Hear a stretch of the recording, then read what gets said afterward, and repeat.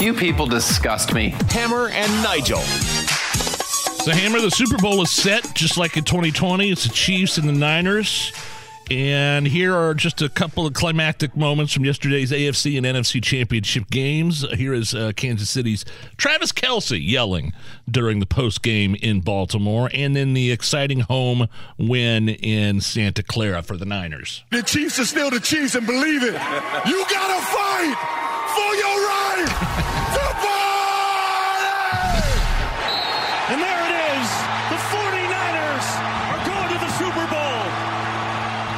What do we have odds on the Super Bowl? What are they right now? Right now, San Francisco is a 1-point favorite. Really? It was 2.5 yesterday. So the public is clearly jumping all over the Chiefs as an underdog here because it went from 2.5 to 1 overnight.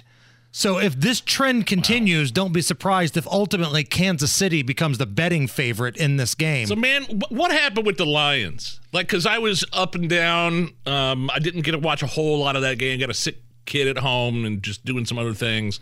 I go upstairs. The Lions were up big, like, what, by 17? 17. I come back down, and they're down by – they're down. What happened? To quote Ron Burgundy – that escalated quickly. I mean, that really got out of hand fast. And then what happened with these field goals? So the Lions coach, it's a guy that they love. He's a fiery guy. Dan Campbell. He looks like PC Principal from South Park. And he had a hard time managing the game last night. Now, all through the year, the Lions, they kind of go for it on fourth down. If it's close, screw it, they go for it.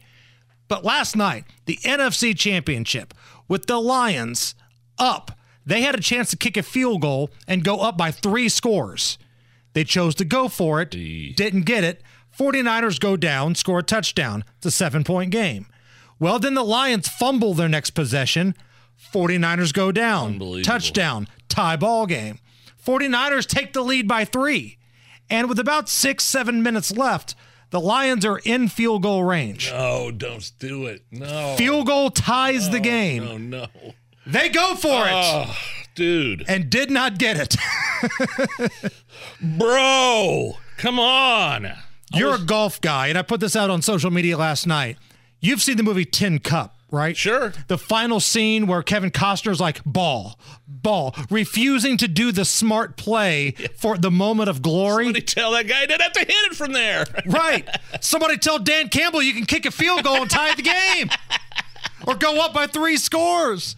Like, I was so rooting for Detroit because... That was too. I mean, man, look at my options here. One of these people are going to be happy after the win. Either Nancy Pelosi, Gavin Newsom, or Adam Schiff, all big 49ers fans, or the mascot of Pfizer, his pop-singing girlfriend, the horrible Mahomes family, outside of Patrick himself, who actually is a pretty decent guy. But one of those groups is going to have a big celebration, and that could have all been prevented if the Lions would have sacked up and won a game. At least I'd have a rooting interest. So are they frauds, you think? They're good. I mean, they were giving it to the 49ers, who's probably one of the best, if not the best team in the league. What about the Ravens? Are they frauds? I mean, they were crowning. I mean, they were pretty much crowned them Super Bowl champs going into that game. Lamar Jackson has a hard time in the playoffs. He's kind of got that stigma that Peyton had the first half in his career. Great regular season quarterback, multiple MVP awards, but when the big game is on the line, struggles in the postseason.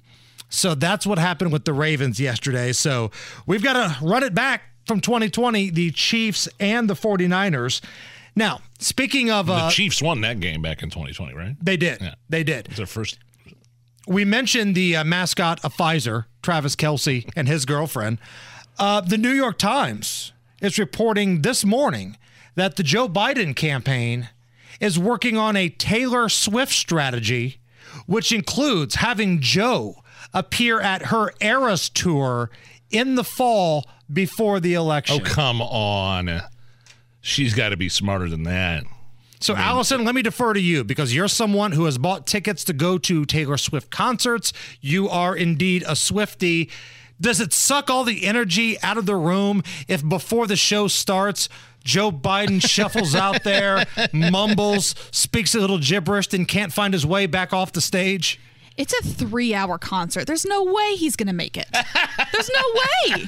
Well, no. I mean, they would bring him out beforehand. Like, Just have him like make a little appearance. Thanks for coming out, supporting KC and the Sunshine Band. Yeah, I don't see her letting him talk on stage. I would be very surprised. I couldn't imagine her dipping her toe into politics. It was such a disaster for her the last time. Remember in Tennessee, she backed Marsha Blackburn's opponent and got boat raced. Right. But now it's a little bit different, though. I think her popularity is at a whole new level now. And the Biden administration, they're hitching their wagon to all these celebrities and social media influencers, and nobody's bigger than Taylor Swift. But I got to tell you, if I pay all that money for a concert ticket for my daughter or whoever, and I got to sit through Joe Biden up there stumbling, drooling, not knowing what city he's in, it kind of takes all the fun out of the whole night, doesn't it? Yeah, absolutely.